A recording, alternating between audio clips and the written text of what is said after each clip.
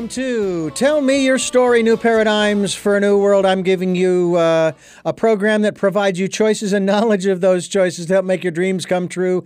Sundays at 7 a.m. and 7 p.m., Monday mornings at 1 a.m., streaming live at those times at richarddugan.com. And we have podcasts, and those podcasts are on SoundCloud, iTunes, TuneIn Radio, Spotify, Stitcher, Player FM, Blueberry, other locations you folks are reposting. We are on YouTube. You can watch these programs on YouTube, and we hope you'll do so. And subscribe. As of this broadcast, and I say this just because that's the number, we have a whole 19 subscribers right now. That doesn't mean we don't have more people listening. We have over 32,500 listens on Spotify after 3 years and 3 or 4 months. I don't know what those numbers really mean, but hey, I'm glad that folks are listening to the program.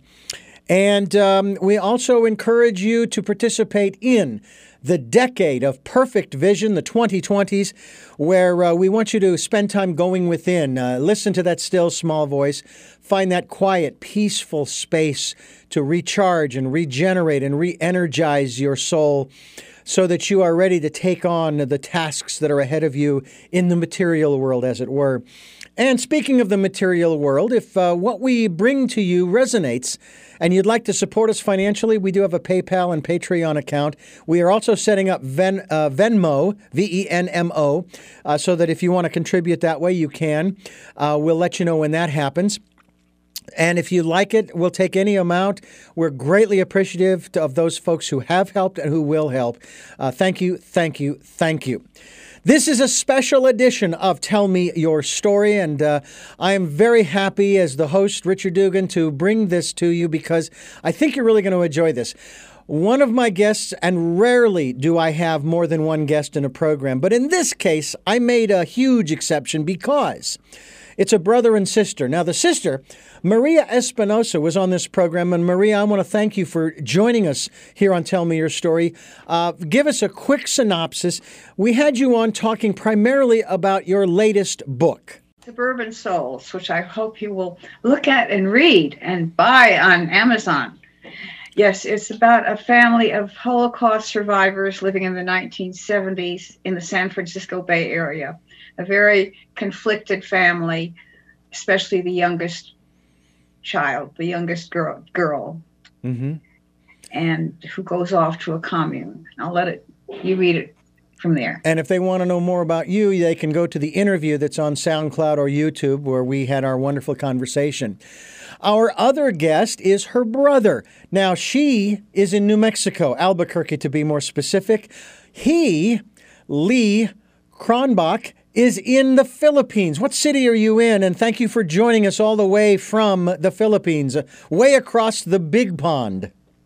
You're welcome, Richard. Yeah, around 7,000 miles away, 11:30 at night here, where it's 8:30 in the morning where you are.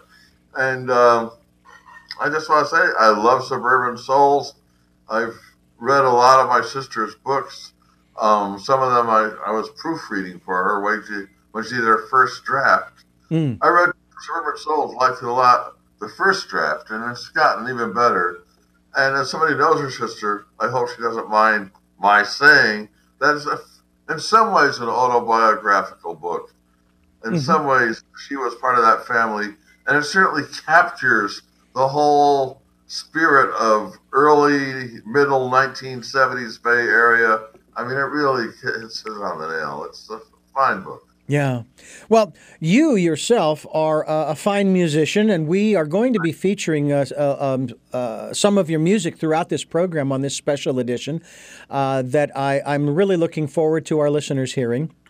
And I'm going to have you, as we enter and exit each of the segments, I'm going to have you give us a real brief synopsis of the song that we are going to be listening to and so forth, maybe a bit of the origins where that came from. But you have been a musician for quite a number of years. I mean, it sounds you were performing when I was still in high school, maybe even before that. I graduated in '78, so you've been performing a lot longer than that. Tell us a little bit about your musical journey, shall we say? My musical journey. Okay, well, I'll be trying to be fast here. I have to say, like, it started with my elder brother, who was very hip. He was a football player, and at the time, before he went to a private school, back around 10 years old, 12 years old, he was a football player in the elementary and junior high. And as a hip football player, he had a lot of hip black friends and other hip friends. He used to dress like the classic Norman Mailer hipster, the early 50s, the way he looks. And I would follow him around. I was autistic. I still sort of am, but I was very autistic up until the age of around 25. So I had autistic? You weren't autistic. I certainly was. Asperger's, they call it. Don't argue with your brother. I had it up. I believe I did. She was 7 years older than us and away in college. Didn't know what was going on down there. So what I do is I hang with my brother, who was not autistic and quite popular, to his great annoyance. Nothing like having a younger brother hanging on to your coattails. But he would lead me. The first thing he led me into was to, my mother would make a cake. She was a great chef. Wonderful, delicious vanilla icing. And if we helped her wash the dishes, in the kitchen, we got to lick the bowl, which we used to eat all that icing. Oh, and the radio was on, and it was on to the New York's first and only, at the time, R&B station, WLIB, W Liberty. And so we heard of this whole R&B. And then when we got home from school a little earlier, they were playing the Gospel Train on that same station. And I loved it. Now, what happened after that is that a few years later, I went to another school, a private school, and I met a very devout, conservative Jewish girl, young woman, older than me, very hip, very sophisticated, always well-dressed. She's now a professor of Hebrew at Oxford University in England and well-married. But she took pity on this lonely Asperger's Jewish kid whose parents didn't want to be Jewish. And she gave me like books of Hebrew and a book in particular by Martin Buber about these rabbis who were almost like hippies, except they didn't do drugs or sex. But otherwise, they were exactly like Allen Ginsberg. And matter of fact, anyway, so one day I was reading a book she gave me about these rabbis while my brother was blasting out the gospel music, and I said, wow, 1 and 1 makes God. I became a believer in God instantly. Then after that, I started, I got very much into Charles Mingus because there's a period in my middle to late teens when I was completely isolated.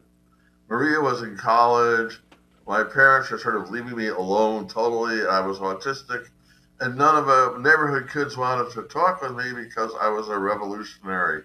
My parents were left wing. They voted for Adlai Stevenson and worse things, So what I had to listen to was Charles Mingus had a record called Wednesday Night Prayer Meeting. And that song, that sound, I listened to it over and over and over again. Maria in her book, Longings, has a beautiful description of me, lonely, drinking some beer, maybe grabbing a little marijuana back when I could get some, and dancing around to these jazz tunes to save my soul. Well, so that's how we got into black music. Then, later on, let's move ahead, I went to Berkeley, and I'd stopped, I didn't know any real classical piano. I'd had a few lessons as a kid, but I was playing free stuff, just where you just play whatever you want, just bang. And of course, it was the 1964, the very height of flower power, before things started turning sour, when everything was sweet. And 1964, And I put an ad in the local paper for musicians, and I got this drummer. My life is laid out in a series of great drummers. I love drummers, especially conga drummers. Mm. This guy, EJ, he played congas for all the famous people when they came to the Bay Area, Jackie Wilson, the Chi-Lites, whoever. He would be the conga drummer. So he answered my ad because he said, I wanted to see what the hippies are doing over there in Berkeley. He was from Oakland. And then he said, well, you know what we should do? We should call this band you're putting together. It's like half Berkeley and half Oakland. It's free, but it's funky. So we'll call it Cosmic for Berkeley and Pimps for Oakland. Really? The Cosmic Pimps. And so we put an ad in the paper, and we got this most amazing assortment of people who were very different. There was a cellist from Reno who was a Mormon, a businessman, always came up in his three-piece suit and played the cello, had just the vest, took the suit off and the vest on. Mm-hmm. And then we had him. Then we had EJ on the drums, a marvelous drummer, one of my first great drummers. I was playing my free piano. Had a guy named Joel Freeman, real nice guy, who played flamenco and Spanish guitar. And these two teenagers one was white, one was black. I'm not quite sure if they were gay or not. They were certainly very close friends. They each had a giant afro around a foot high, one black, one white or blonde. And they'd wear these overalls and be barefoot. And then there was a trombone player from university who was into transcendental meditation.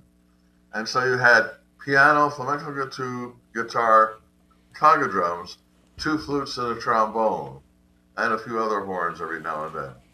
And it was an absolutely wonderful sound, but it's gone completely. It's not on my YouTube site. But that was my first great drummer, EJ. Mm-hmm. My second great drummer was a totally different band. I was hanging around, I got into a country rock psychedelic band called Chambray. Those tapes also have died, unfortunately. Tapes and CDs have a short lifespan. You want to make music to live forever? Put it on the internet. Keep pushing your site. I remember those bands. I remember those days because I was living in Berkeley at the same time. Yes. I was also pretty much of a hippie. Well, let's take a break here. I want to go into one of these pieces that we have put together here, and give me just a 60-second little synopsis, if you can, of this song that we're going to listen to as we go out. It's called "I'm So Glad." Okay, I've always loved religious music, though I played it as hippie style. But starting around when I moved to Seattle, woman I was teaching rock to, a great classical organist, said, Lee, you're a perfect church player, and don't worry about being Jewish. It doesn't matter. And then I said, fine, okay. So I started playing church, and I just loved it. And I was playing in this Seattle church, which was dying because of lack of interest. And I got to say, I put it together. They still have a plaque for me. And so to thank me for putting it together, I love to have a big lot of everything going at once, like the collective improvisation Mingus ending where everybody's playing in different keys, but it all fits, Mm-hmm. Praise the Lord. And that's what this is about. They thanked me after what I'd done by giving me the money to hire a couple of musicians to play along. This great Seattle drummer, whose name I suddenly forget, but he's the foundation along with a guitarist, Brad Buck, who sort of also supplied bass sound. Mm. I was playing piano. The piano was very much over, it's a little too loud. That's those recording engineers always think the person who's paying wants to hear himself the most. Yeah. Anyway, then you could barely hear the choir going in the background, and then everybody else in the congregation, other 80 people and their friends, all sort of saying different things. So it was all going at once. It was all for the Lord, and it sounded sweet. And so for me, it's a very favorite moment in my music life.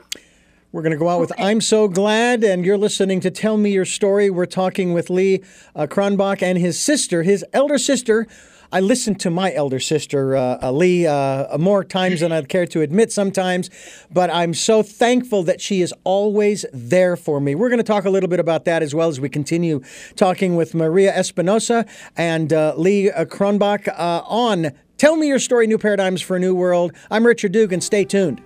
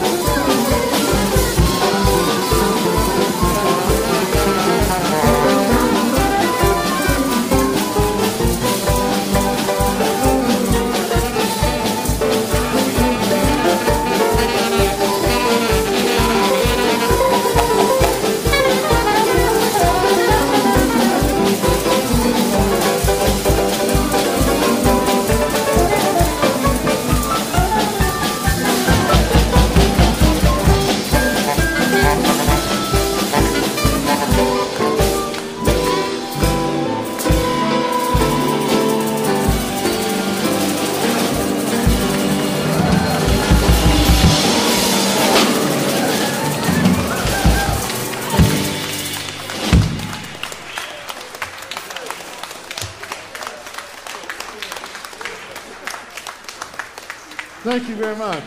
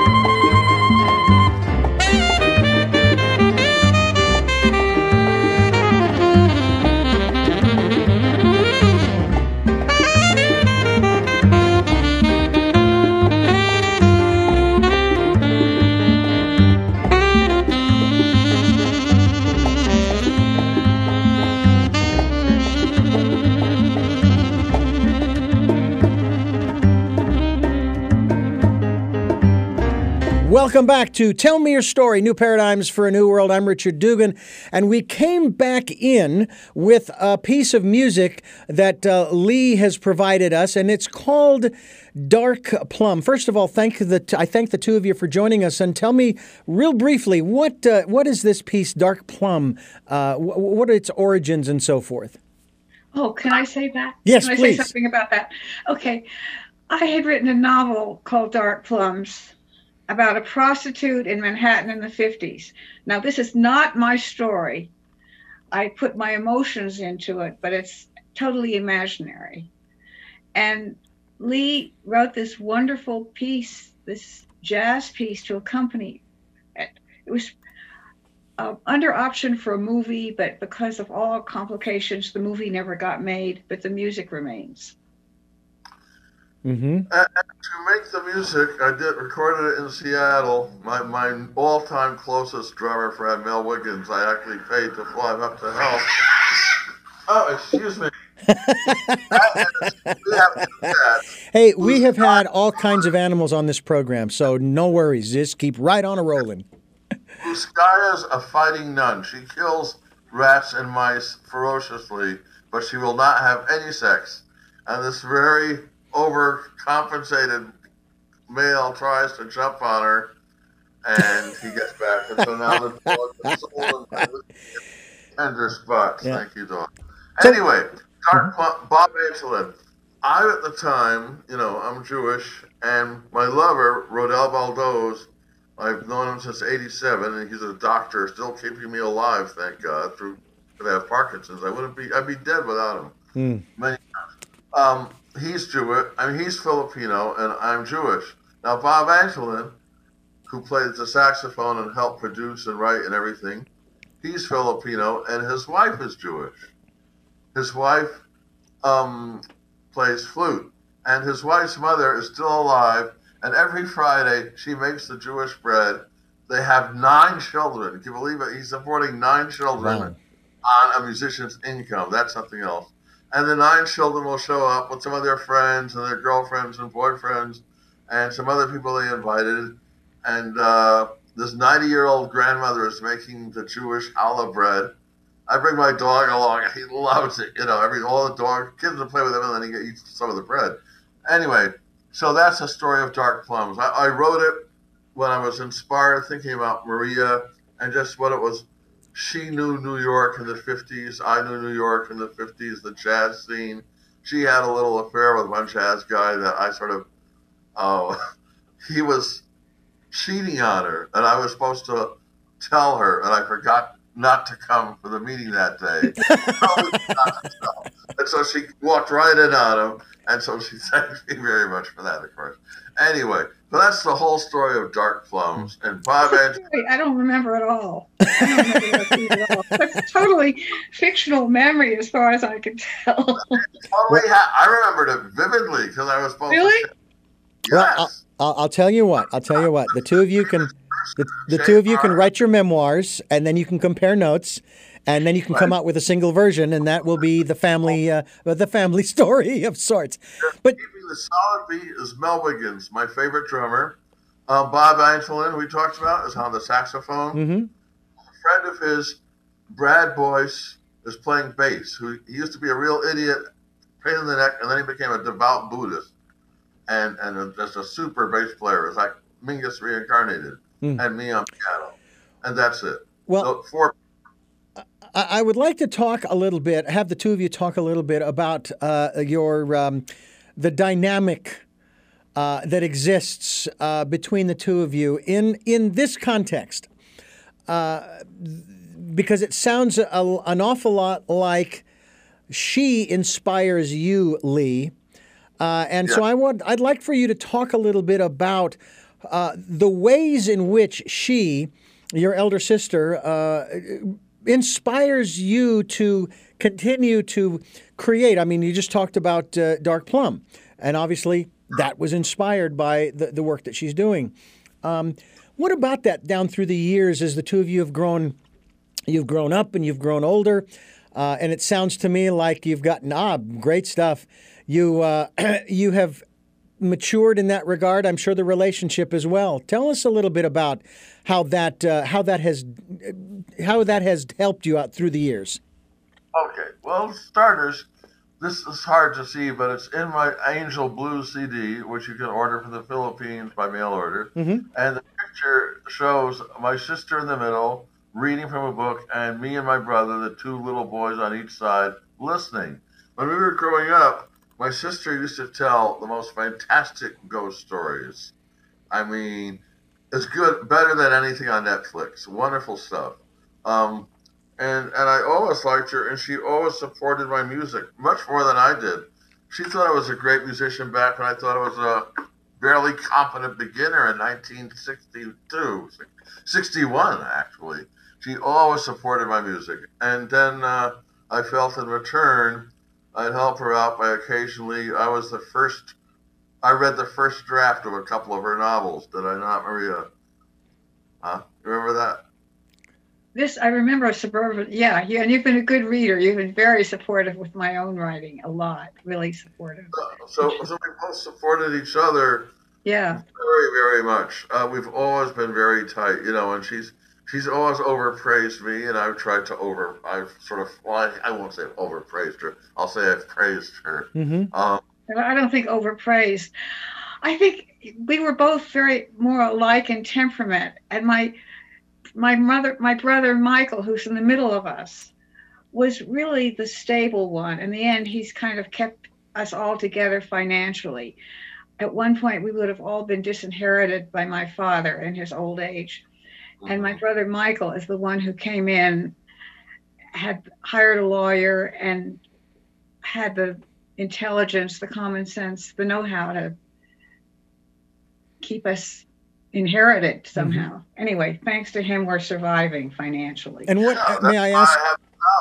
Yeah. And also growing up, Lee and Michael were really close together because they were much closer in age. And by the time you were in high school, I was way off at college. Yeah. So let me ask you, if I may, about your brother Michael, the middle child. What does he do? I mean, is he a musician? Is he a writer, or has he gone in a different direction altogether? But he used to work for the San Francisco bus service, mm-hmm. the RTD, and his most famous thing he did was one time there was a huge deluge of rainstorm in San Francisco, and he ordered all the people on the staff to go driving around to all the bus stops where they had all those little paper schedules of the bus. I put a little plastic cover each of them so they wouldn't be hurt by the rain. Oh, wow. Amazing. And that was his story about it. I mean, his wife was a librarian at San Francisco Library, and they both kept their jobs for 25, 30 years. They bought the house in San Francisco in 1970. So you can imagine, between the government pensions, the value of the house, they're doing quite good now. But they've always helped us out. They're still helping us out. My son, who is living in Siberia, Irkutsk, with a wonderful wife he married 2 years ago, this wonderful woman. So happy to have her as a daughter-in-law. She's a philosopher of semiotics, and she plays the church bells on Sunday. Really wild. That's on my YouTube site. Beautiful, beautiful. We're going to take another break here. We're going to hear another song here, and I'm going to hopefully pronounce this correctly. Mahal. Tell us a little, very briefly, about this song as we go out. Mahal is based to Rodel Baldoz, my partner since '87, the guy who's got me alive. He's also the one who photographed it.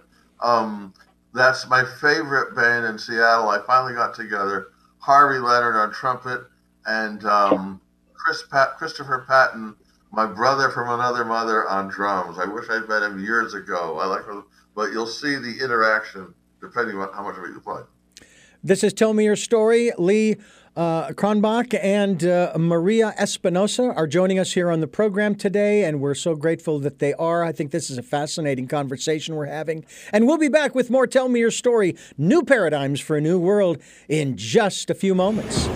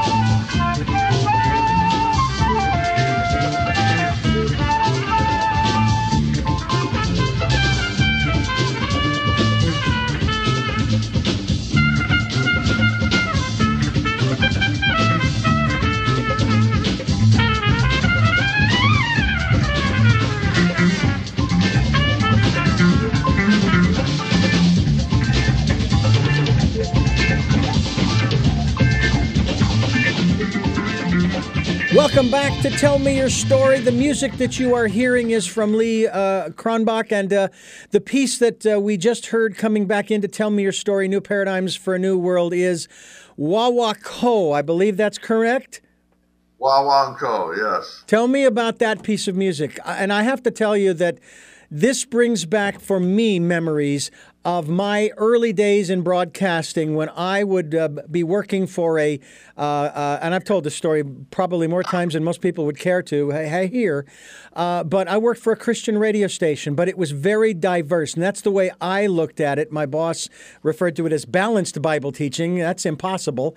But I produced music programs, Black Gospel, Pentecostal, Southern Baptist. We got churches coming in, live church services on Sundays where you had the most incredible musical performances that you could hear during a church service in many of these, the black churches back in Phoenix. And every time I hear this music, it just warms my heart. So tell us about this piece. Wawanko. Yes, I guess all my music has some of that gospel in it. Mm-hmm. Well, in this case, I met Mel Wiggins, my main drummer, for most of my life. Matter of fact, from 1976 to 1991, I lived in LA. We co-wrote everything I wrote. And if you look on my YouTube music site, which we'll hope we'll give them the address there at some point. Look on there, you'll see of the 53 tunes up there, 30, Mel is either co-composer or he's played on it. And you can see him by his face. He's a friendly-looking black guy wearing a vest and then later on a hat. So me and Mel and Lee Garner, a flute player who was a feminist lesbian and also super religious, and she still does lead choirs and plays flute today. So that was our trio, conga drums, piano, and flute. And we were smoking. We were great. I got to say that.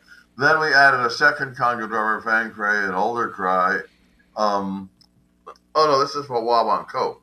For that one, we run into this drummer named One Arm Joe Liggins. He lost an arm run over by the railroad train. Ooh. His father, Joe Liggins Sr., wrote The Honey Dripper, considered by many the first rock and roll record. And so One Arm Joe showed us this rhythm he called Wawanko. Of course, it's the classic Latin basic rhythm spelled Guanco. But we weren't writing it down. We just had it orally. So it sounded like he said Wawanko, so we wrote Wawanko. The music itself, the rest of the musicians were all from the Cal State Los Angeles Jazz Band, which was, I gotta say, at the time, I've discovered that all the music college departments in Southern California, you have this incredible race war. You have white people whose bigotry is like pre-World War II. You know, they integrate the music department by hiring an Italian every so often.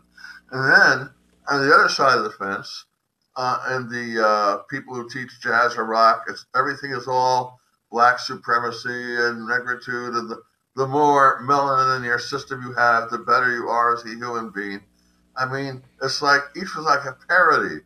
And there's two books, Lucky Jim by Kingsley Amis, Paradise, the classical white tradition, and then The History Man by Malcolm Bradbury criticizes the new radical left position. Mm-hmm. And I lived them both. It was driving me nuts. So anyway, in Wawanko, I said, okay, I'm going to take all these guys and record them myself with my money at this cheap studio, all the people in the jazz band who were either black or there was the black group and the white group.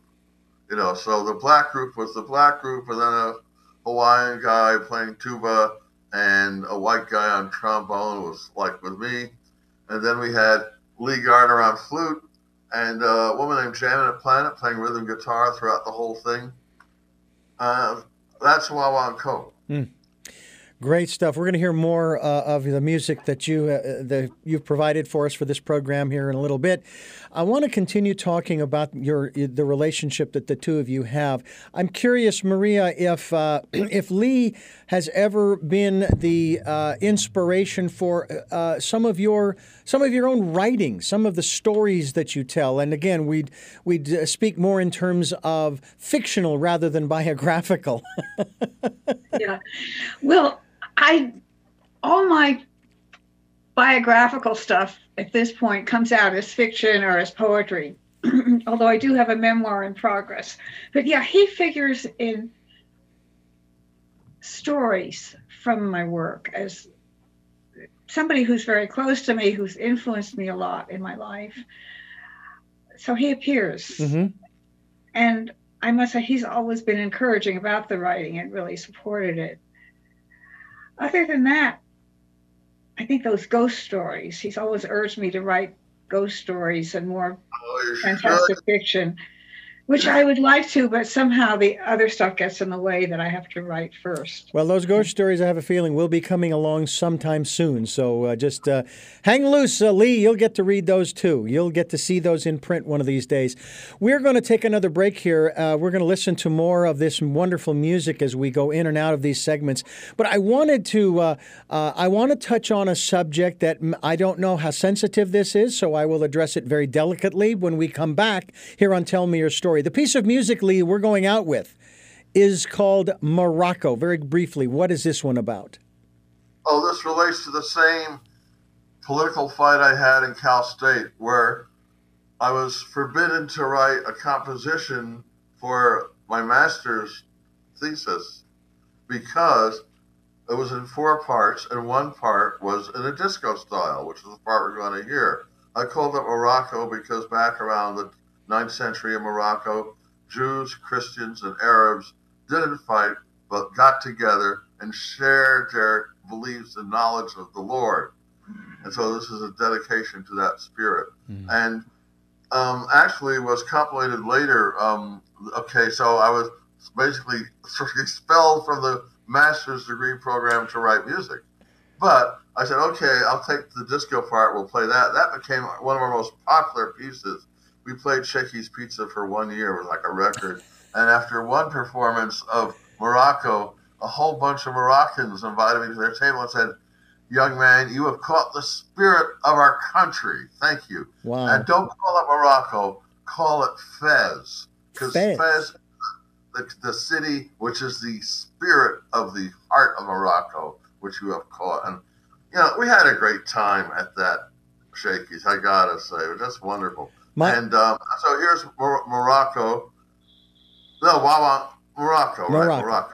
And those are recorded live on KPFK FM, which is why you get a great sound and 200 people in the audience clapping and cheering. And this was with Van Cray, Mel, me, and flute, and Lee Garner flute. And my understanding is they say there's this old saying about Shakey's. If you've played at Shakey's, you've played everywhere. And this is Tell Me Your Story, New Paradigms for a New World. I'm Richard Dugan, along with Lee Cronbach and Maria Espinosa, and we will continue here on Tell Me Your Story in just a couple of moments.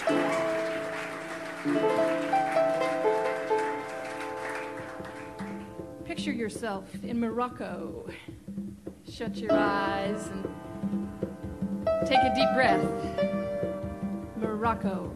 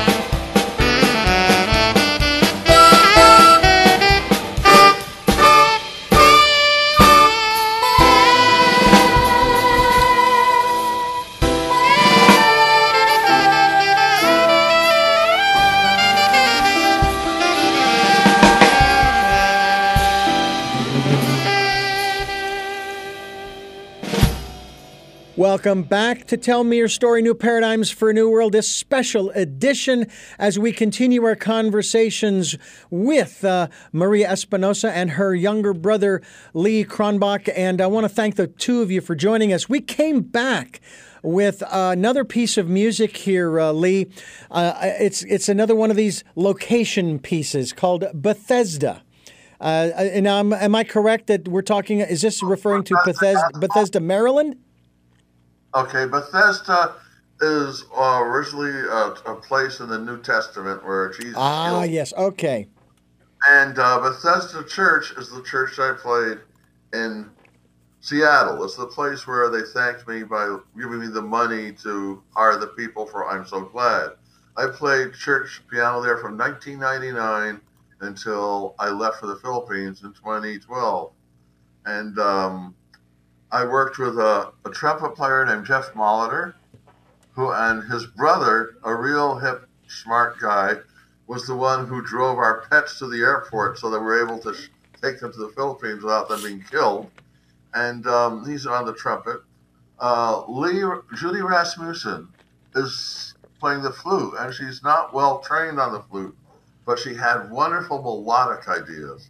I loved her melodic ideas, her variations, the things she would do. And then there's the drummer is the same drummer as I'm So Glad. I keep forgetting his name. I hired him. He didn't really like my style, but he was an excellent drummer, and he liked the money. And I liked the fact he was an excellent drummer. So I hadn't met Christopher Patton yet, if I had. Anyway, so he's there. And then we got a saxophone player. There was a whole series of great sax players came out of Garfield High School, but they'd stopped, and he was the first player after the other. He wasn't very good at all. And then we had Brad Buck on guitar, and he was great. Oh, no, that wasn't Brad Buck. Excuse me, no. I'm thinking of the other song. That's the Gospel. Sax player is one of the last great players from Garfield High. Ben White, another Jewish guy. I loved the way he played sax. It was full of soul. And so we had him, we had the hired drummer, we had Judy, a flute, and the other guy on trumpet, Jeff Molitor on trumpet, and me playing piano. And to get a double great bass effect, the recording engineer double recorded my left hand, so like it's twice as strong, which made it act like a bass. And the whole long piece is like a suite, which follows this pattern that first you're depressed, feeling sad, then suddenly you get this revelation, oh, the Lord, oh, hallelujah, and then that's the trumpet blares that out, and then you feel great, hey, I'm cool, I'm saved, I'm good. And this is when the sax player does this real sort of strutting off solo stuff, and then you're going to realize, wait a minute, I'm not all that great, actually. I'm the same old creep I always was. That's what goes down. And then this realization is hit with a drum solo, which I do with some whole thing. And then the piano comes in, followed by the sax solo, and that is like the resolution. Okay, I'm only a human being. I'm not that great, but I'm not that bad either. And I'm just going to keep on believing that the Lord will somehow help me to be a better person, and I'm going to keep enjoying it. And then it goes out. It's probably the best piece I ever wrote. And for that one, I was in Seattle, so Mel's in L.A., right? I could not write without Mel Wiggins. I paid his airfare back and forth to come up and help me write that one song. Or actually two songs. There was another one. I want to, if I may, I would like to talk about something that every so often I like to get into these areas, and I do this with the utmost respect for you, for your family, and for everybody listening as well. But I want to ask you, because you and I've heard this time and time again, where people will be introducing someone, and they will make reference to their sexual preference, or maybe they're in transition or so forth. And I'm curious, first of all, when did you come out? When did you let, let's say, Maria know that you were gay? Well, Maria found out by herself before I ever told her. She always kept an eye on me, and she knew everything I was doing.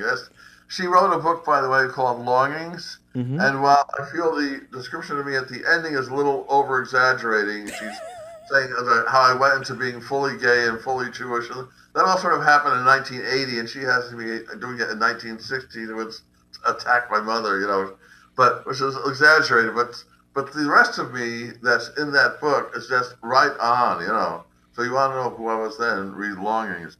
But as far as being gay, it is part of your personality. I think you might as well say it. Mm-hmm. This a program like this. I mean, like I said, 1987, I married Rodel Baldoz, and that was on the advice of a rabbi. Check this out. This is a great story. Really? Wow. This is really fast. I have like 10 great stories. If I ever can go back on again, I'll give you the rest.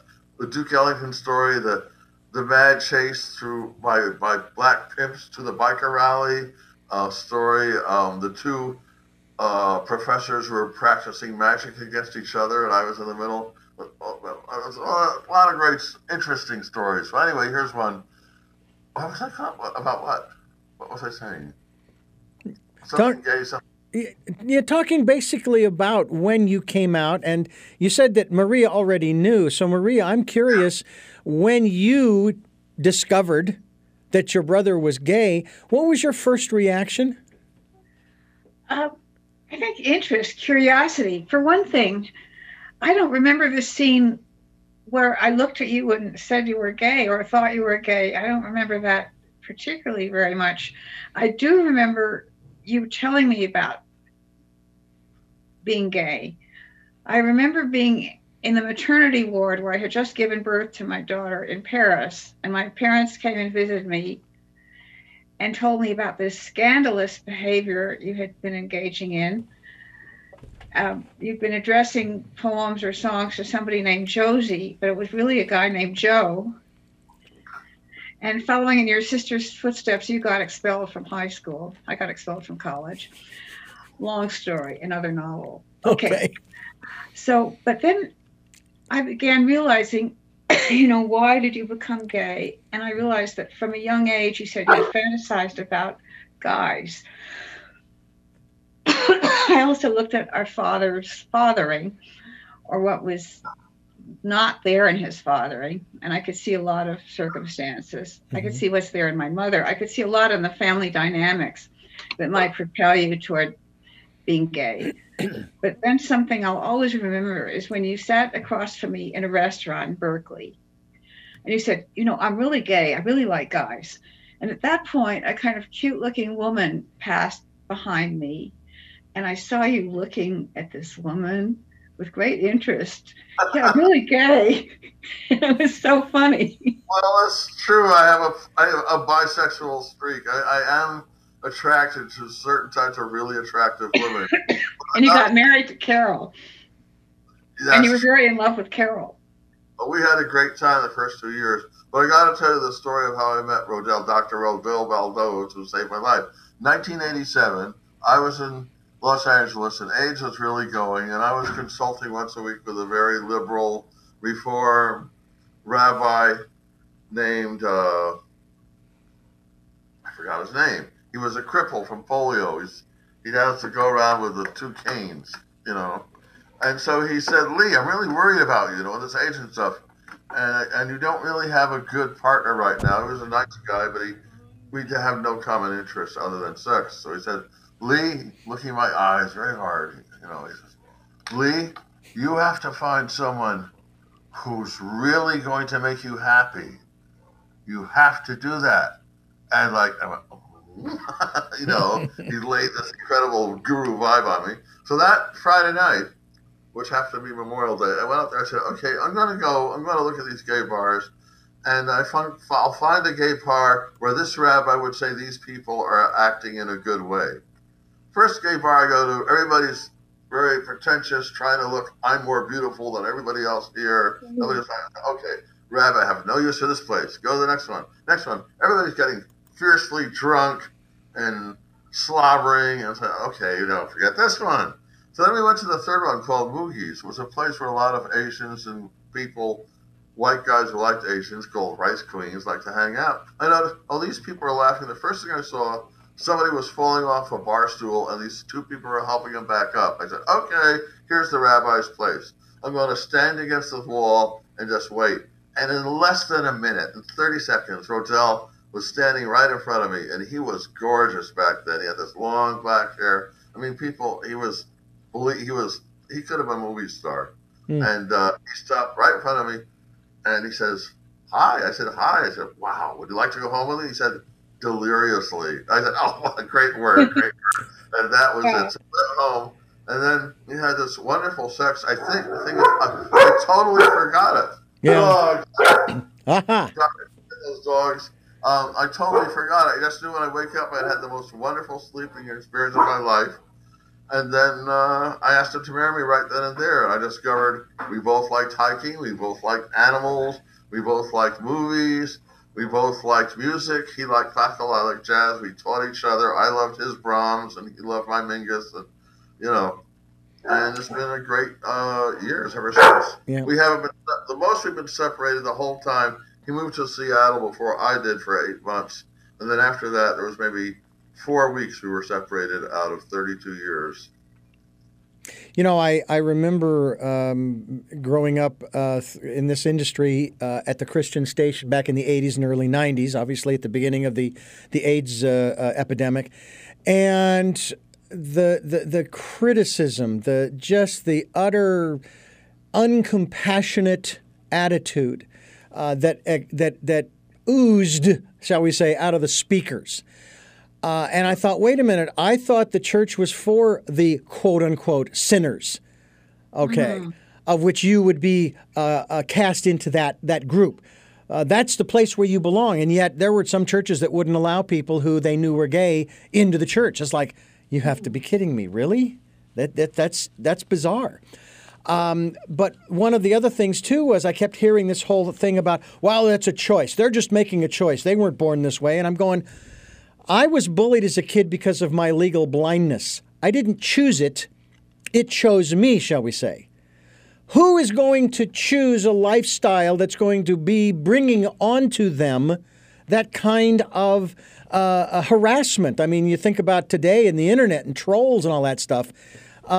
This was not a choice of yours, was it? This is just who you are.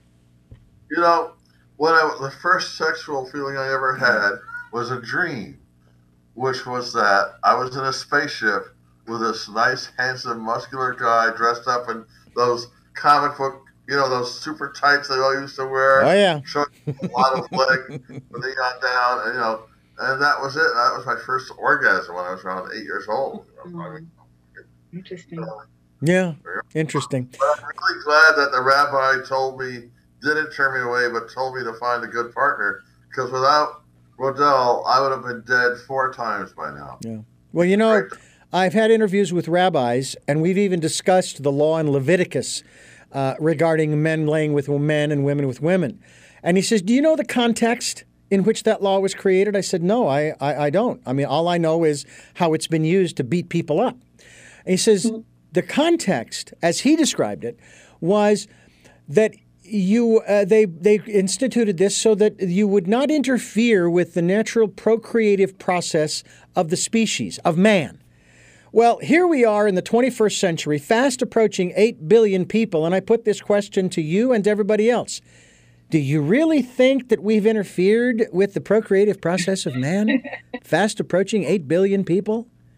I don't think so. When that book was written, there was very few number of people. There was like maybe less than 10 million human beings over the entire globe. Yeah. So we needed it. So maybe what the thing is we need to realize is that every so often the Holy Scriptures need to be revised. Times change, and as they do, it's like my pills. Doc Baldos has to change the pattern every 2 weeks because things change.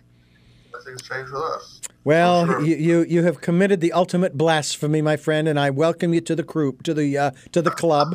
You're not alone. But what we are going to do is take another quick break here. We're going to take a break and listen to another piece of music. And again, another one of these pronunciation deals here. Sedun Sisters is the piece we're going to listen to, if I've pronounced it correctly. And tell us a little bit about that as we go out. These these are my almost my two last students before the virus came down. Their mother, they're half Irish, half and Filipino. Their mother was divorced, and she was very Catholic, and she homeschooled him. Now, back in Seattle, I taught around 5 or 10, or tried to teach 5 or 10 homeschooled Christian kids, and they were just stupid, lazy, terrible, bad manners, and just the worst students I'd ever had. So I a little shuddered when she said, I'm homeschooling. But then it turns out these two girls were like really hardworking and really smart and totally unafraid to say, no, Lee, I don't really want to play any jazz. I want Broadway. And the other one, I want Phantom of the Opera, and they just were very firm about exactly what they want. They worked their tails off. And in the space of a year and a half, they covered what would be the normal program of graded piano teaching from 6th grade until college, 6th grade till graduating from high school. They covered like 6 to 7 years of program in a year and a half. Mm. That's how good they were. And so they picked out this really tough Filipino piece from a folk song, along with They Loved My Favorite Things. And they played them both, and Doc Baldo's recorded them, and you can see some of the Filipinos in the background, our local color, and our dogs. So here's a dog. Hey, doggy. Ah, yes. Oh, hello there, buddy boy. Okay, well, I shouldn't have done that. Well, I'll tell you what. We're going to take a quick break here. We're going to listen to the Sedan Sisters, and we're going to be coming back here on Tell Me Your Story, New Paradigms for a New World. I'm Richard Dugan, along with Lee Cronbach and his elder sister. Let me rephrase that, his older sister, but she doesn't look that old to me, and her name is Maria Espinosa. She's an author, he's a musician, and we will be back here on Tell Me Your Story, New Paradigms for a New World. We are giving you choices and knowledge of those choices to help make your dreams come true, and we'll be right back.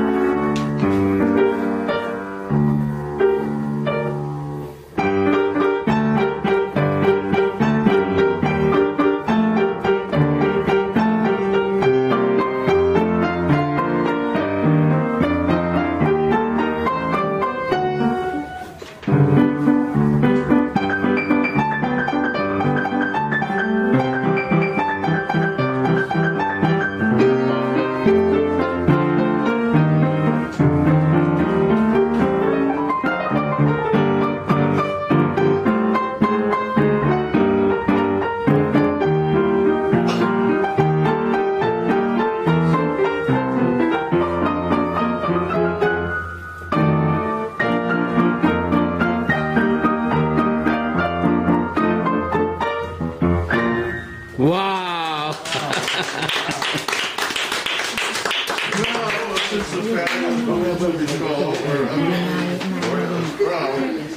Her sister, they're going to play a Beatles folk song, Sarong Mangi, which Gloria told me means one evening. And what a coincidence.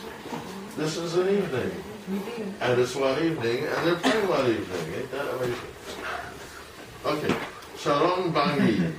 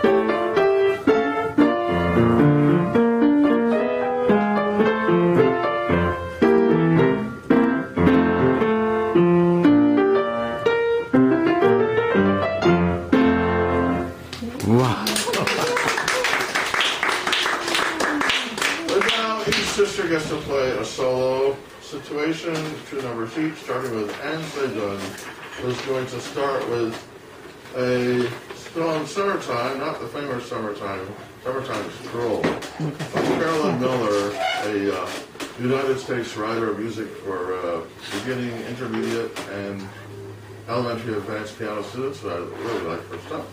So here Anne is playing Summertime Stroll.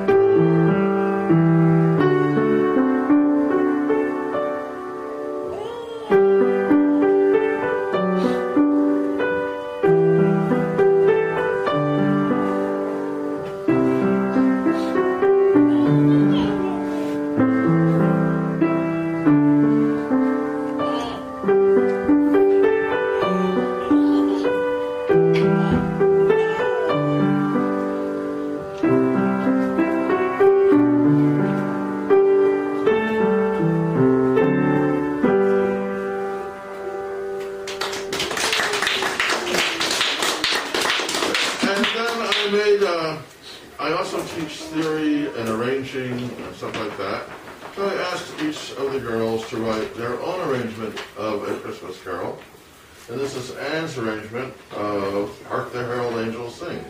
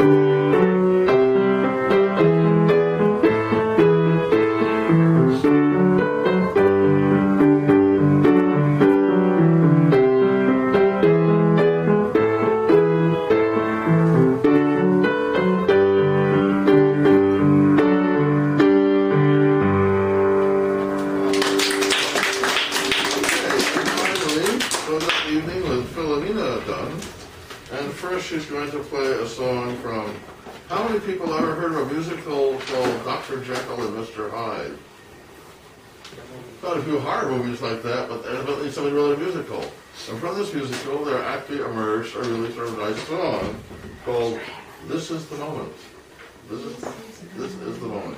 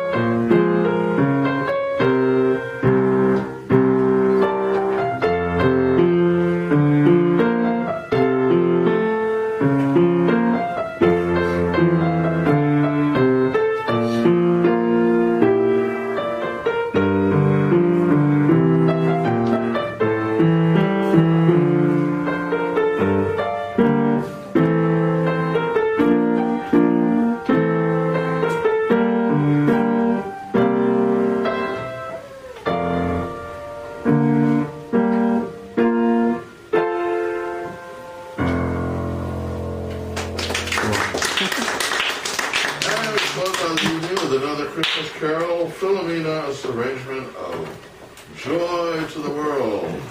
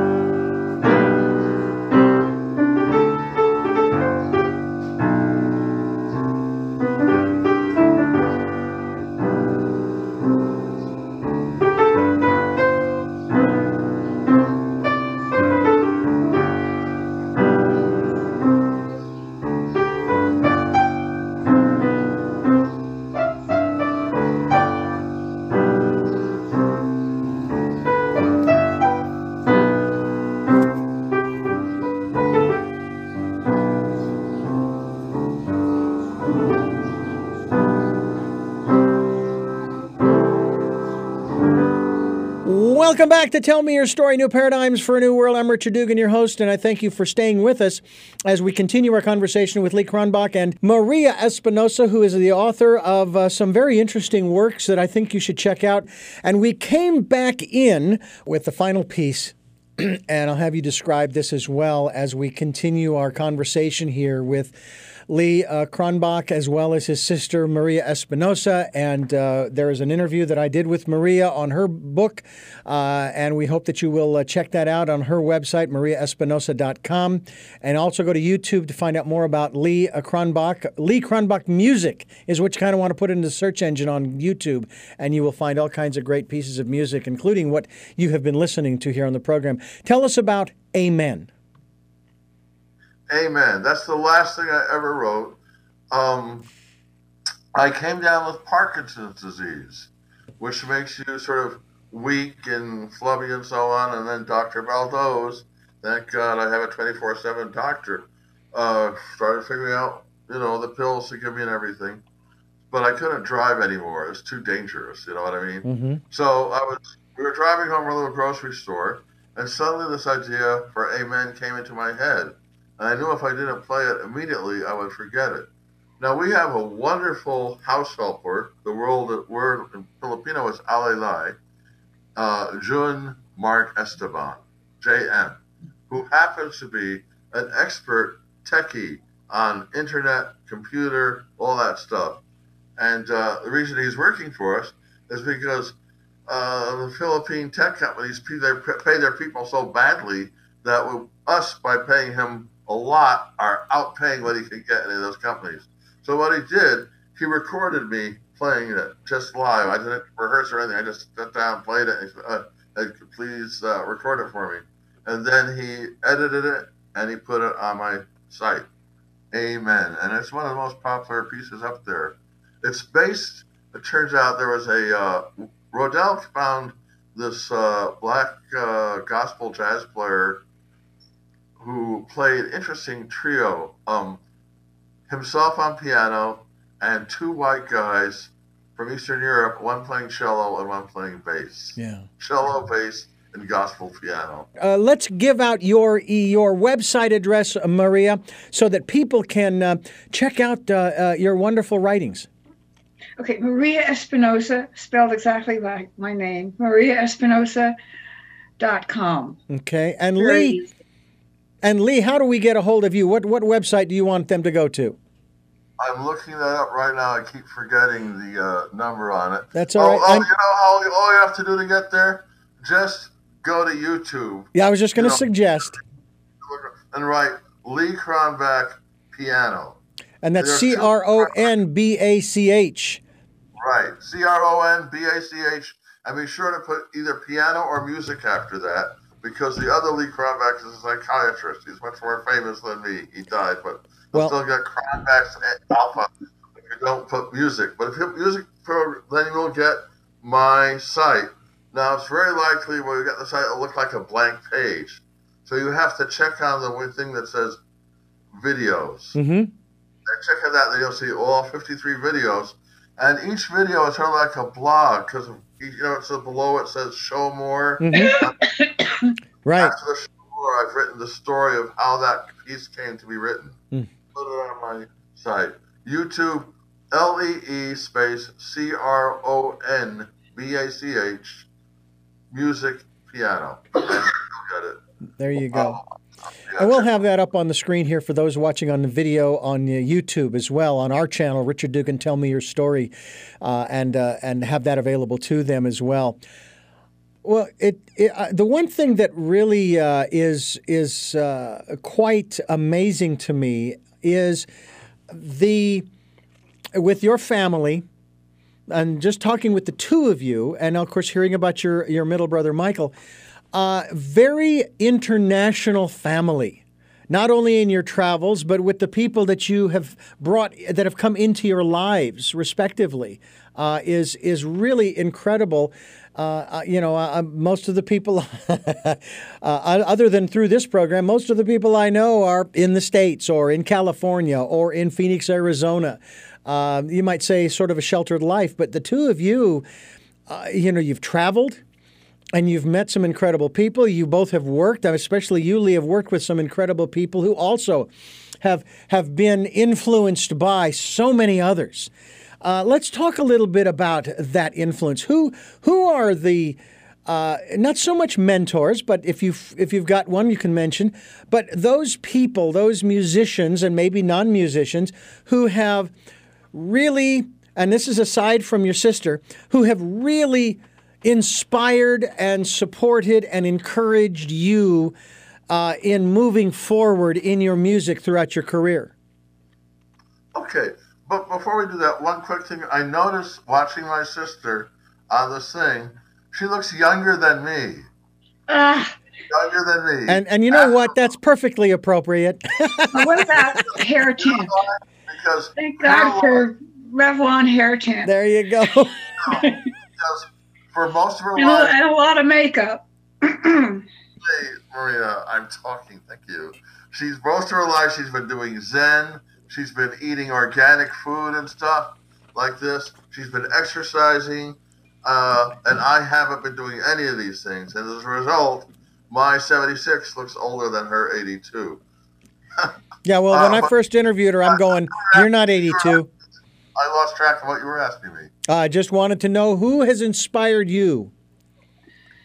Oh, Charles Mingus and Duke Ellington the most. And I was lucky enough to meet both of them. Oh, wow. And the Duke Ellington story is worthy telling because Duke Ellington was well known for not liking rhythm, well, not liking rock and roll, not liking country western, not liking rednecks, period. Never playing south of the, in the southern states if he could avoid it, right? Don't go south of the Mason-Dixon line.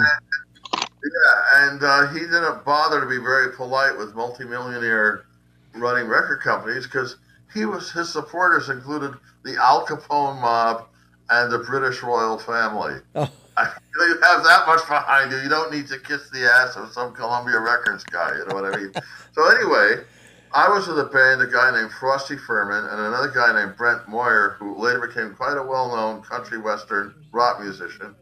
And if you look up Brent Moyer on YouTube, check out what he does to Riders in the Sky, Ghost Riders in the Sky. It's the most wonderful guitar version you've ever heard. Anyway, we were in this band. We were these broke redneck hippies, but since I was gay, I could get us jobs at the gay bars.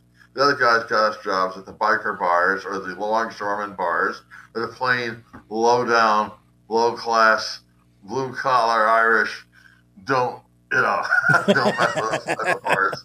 But I got the job in the gay bar. And this one gay bar, we noticed everybody there was very uptight about the music. They said, okay, so the music is 3 minutes and 40 seconds.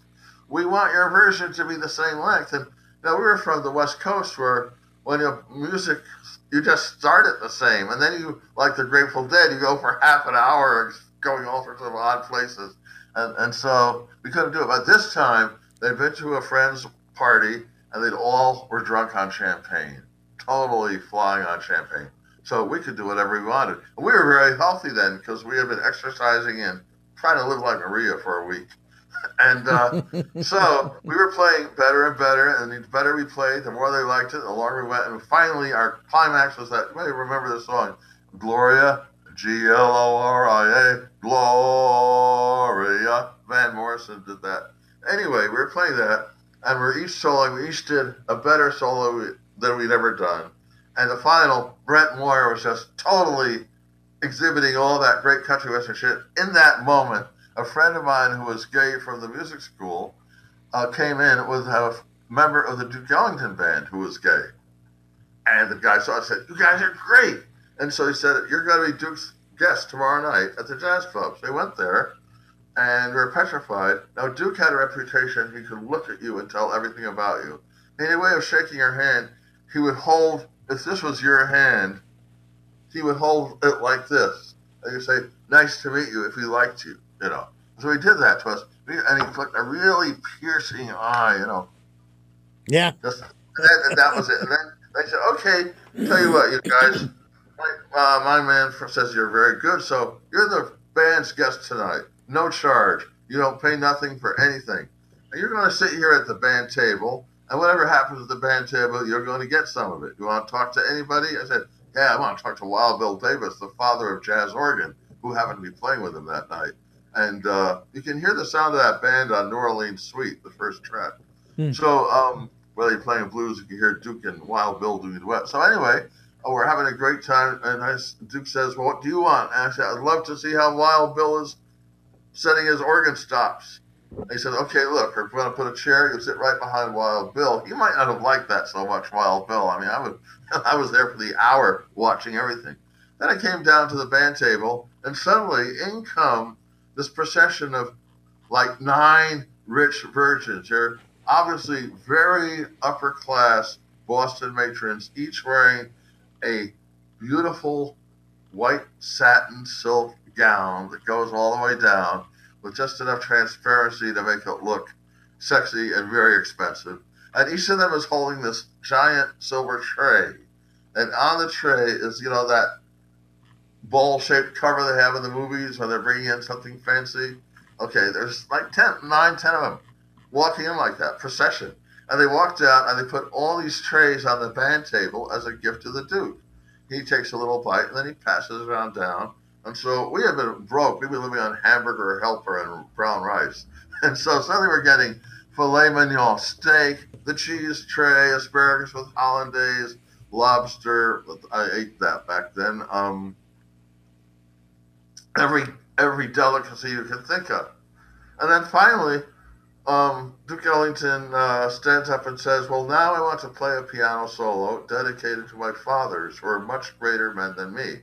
You got to realize Duke Ellington was a hard fighting for black nationalism and for all that, keeping the race alive and going. And so that's what's probably that about. And then he played this 5-minute piano solo, which I've never heard anything like it. Nothing he put on record was close.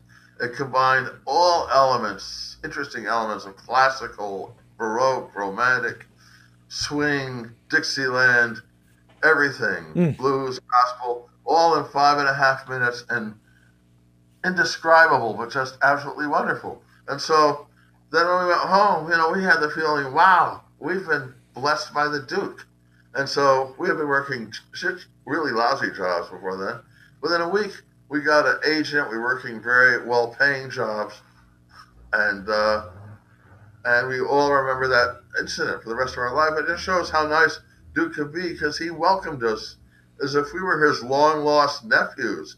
We were poor white rednecks who could never do a thing for him. He was old, we were young. We would never, there wasn't ever a chance we'd ever be in a position to do him any favors.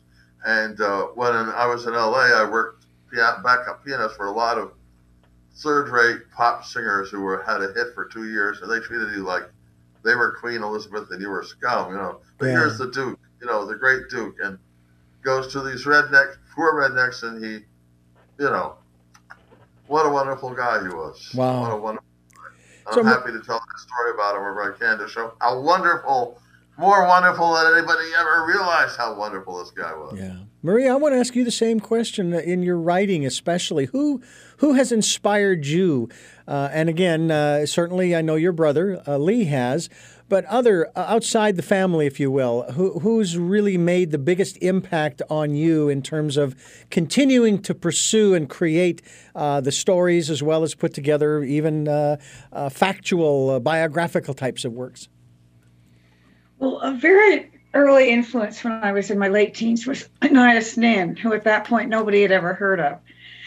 And I had discovered her out-of-print volume of short stories in the Rare Books Library at Columbia. I wrote to her, and she was very encouraging. I sent her some poems. She continued to be encouraging.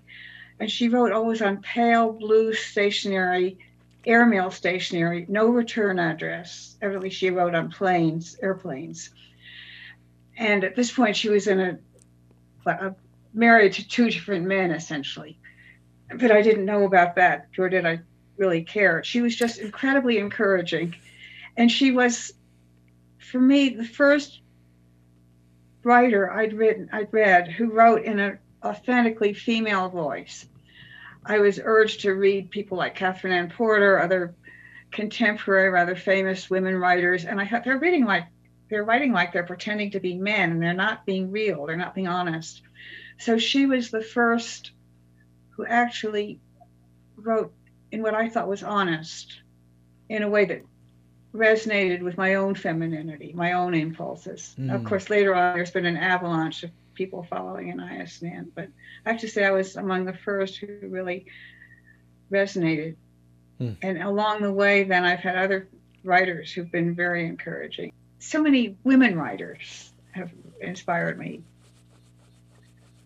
I talked about Anais Nin, George Sand, who inspired me to translate her novel Lélia. Just so many writers. Tell them all about the success of Lélia, you know, how still in print, put out by colleges, praised by V.S. Pritchett. Oh, yeah. It's the only book I'm still making any money from, and it's still in print after all these years. The only English translation. Did she mention Lélia to you?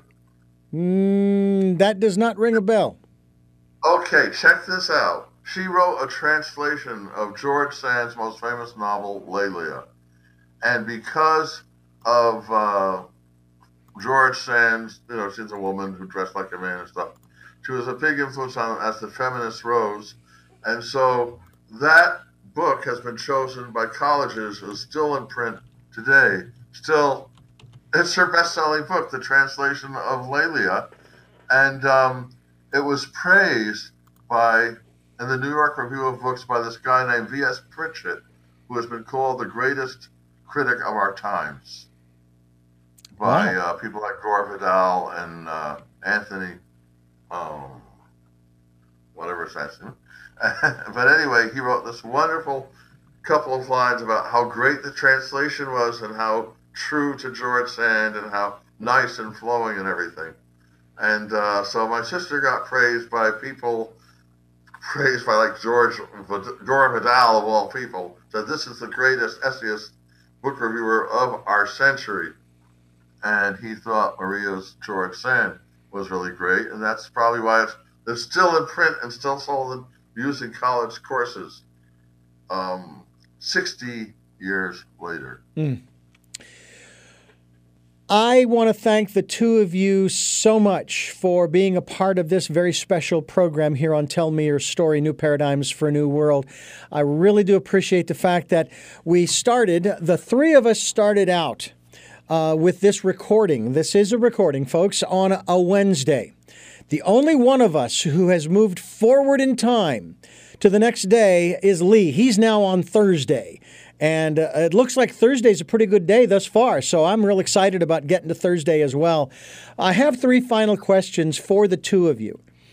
But before I ask those questions, and I'm going to bounce it back and forth between the two of you, so one of you is going to have an opportunity to think about your answer while the other is answering. Before I do that, let me remind our listeners, you are listening to and watching the YouTube video of Tell Me Your Story, New Paradigms for a New World.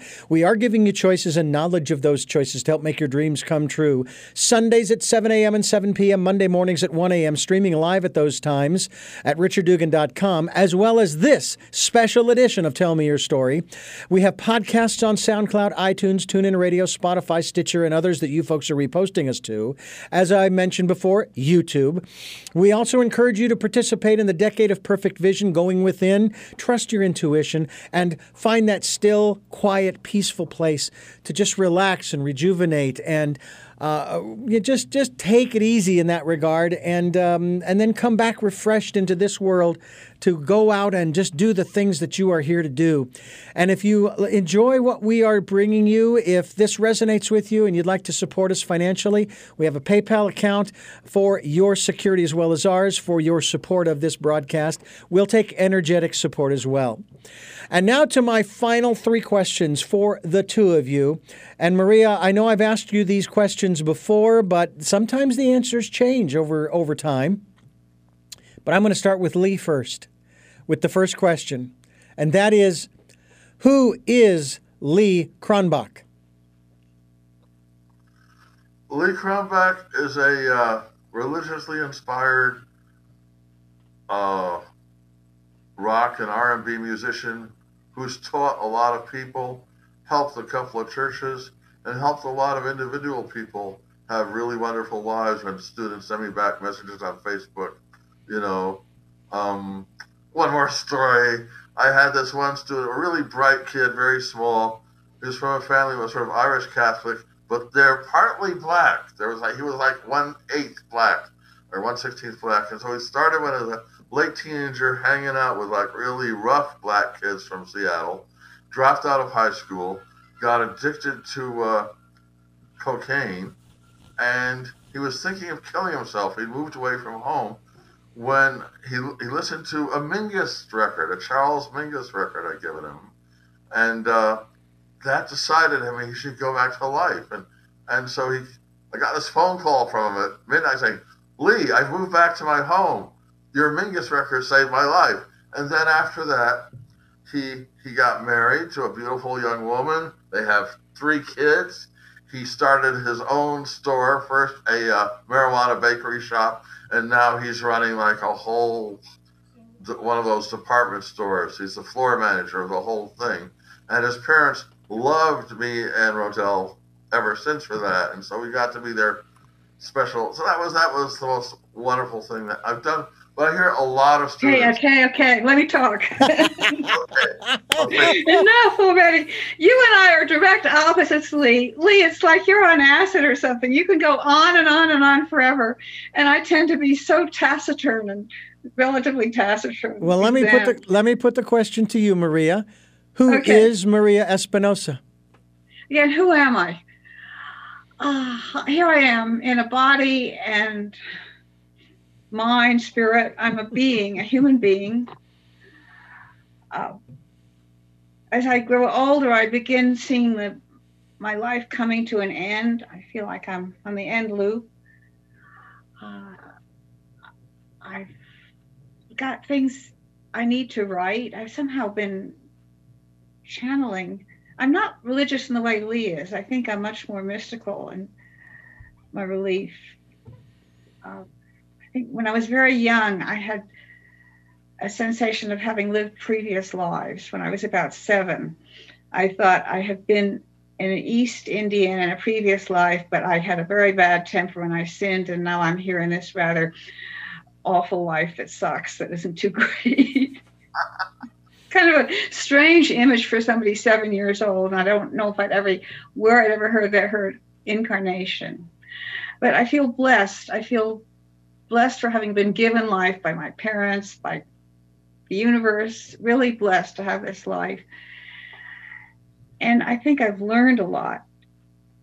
At the age of 82, I wish I, of course, had the kind of serenity and the sense when I was much younger than I've had now. And I think, again, of all the many lives each of us could have lived. Mm-hmm. And I feel lucky just to be alive, and lucky for my daughter, very lucky, love her very much. And my brother, Lee, who I also love very much. My family, all the people who've been my teachers in some way, whether they've harmed me or hurt me on the surface, I've learned from each person.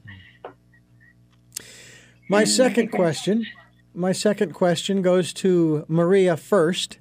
This gives you an opportunity, Lee, to think. Maria, what is it that you hope to or want to achieve through the work that you are doing now? Really to, I think, expand people's awareness, expand their compassion and their understanding of themselves, of other people, of the world, through the characters who I write about. And Lee, to you, what is it that you hope to or want to achieve through the work that you are doing now? Well, most of my work is pretty much over because this Parkinson's disease, I can't move around very much. I look back on the work I've done, and I'm happiest about all those ex-students who keep sending me the Facebooks about how they're now happy and married and successful and so on. And keeping my YouTube station alive, so more and more people. I got 7,800 people who have listened to it so far. Wonderful. I want enough to get to 1 million. You know, please, everybody listen to that. That's it. That's a good summary of my life musically, right there. Congratulations. So, yeah. 2 major bands. Yeah. And Maria, I want my sister to help me write a blog.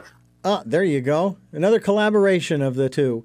And Maria, I'm going to I'm going to give you the last word, so I'm going to ask Lee this last question first. And that is, Lee, what is your life's purpose? My life purpose? To play spiritual music and to, through teaching, give a lot of people better lives than they would have had otherwise. And Maria, you get the last word on these questions. Oh, What is your right. life's purpose? Even though it sounds different, in a way, I think we're both doing the same kind of approach. Really, to increase my own compassion, increase my own awareness of myself, of other people, of the world, and have compassion. I say one word would sum it up: compassion. Again, I thank the two of you for joining us here on the program, joining us through I don't know how many different time zones, but it's been great to have the two of you with us, one in the morning and one in the evening. Actually, you're in the morning now, Lee, and thank you so much for staying up with us and sharing your story as well, along with your sister, Maria. Maria Espinosa and Lee Cronbach have been my guests here on Tell Me Your Story, and a fascinating program. I hope that you've enjoyed it, and I hope that you will join us again for our next broadcast, podcast, videocast. And until then, love to Lal.